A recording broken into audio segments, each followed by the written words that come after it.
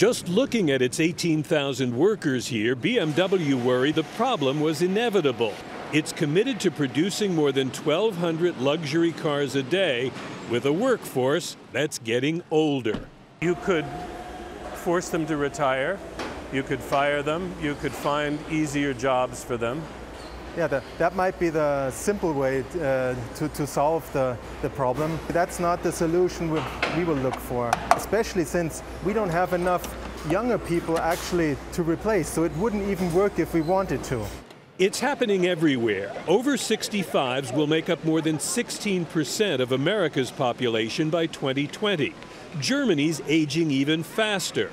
More than a fifth of the country will be 65 within 10 years.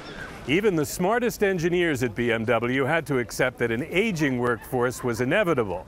But they wondered if a workforce that's less productive might be preventable.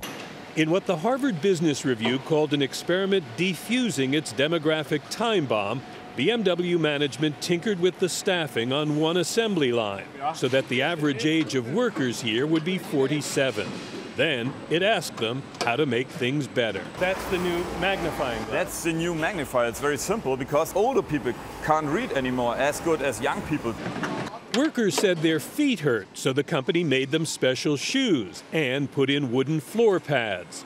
Some got a place to sit. Everyone got a chance to stretch.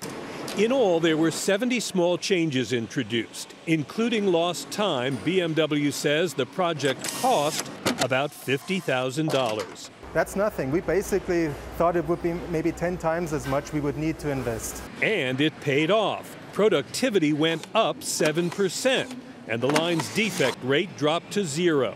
Time off for sick leave fell below the factory average. All the response I've been receiving is, wow, it's so simple, but it seems to work.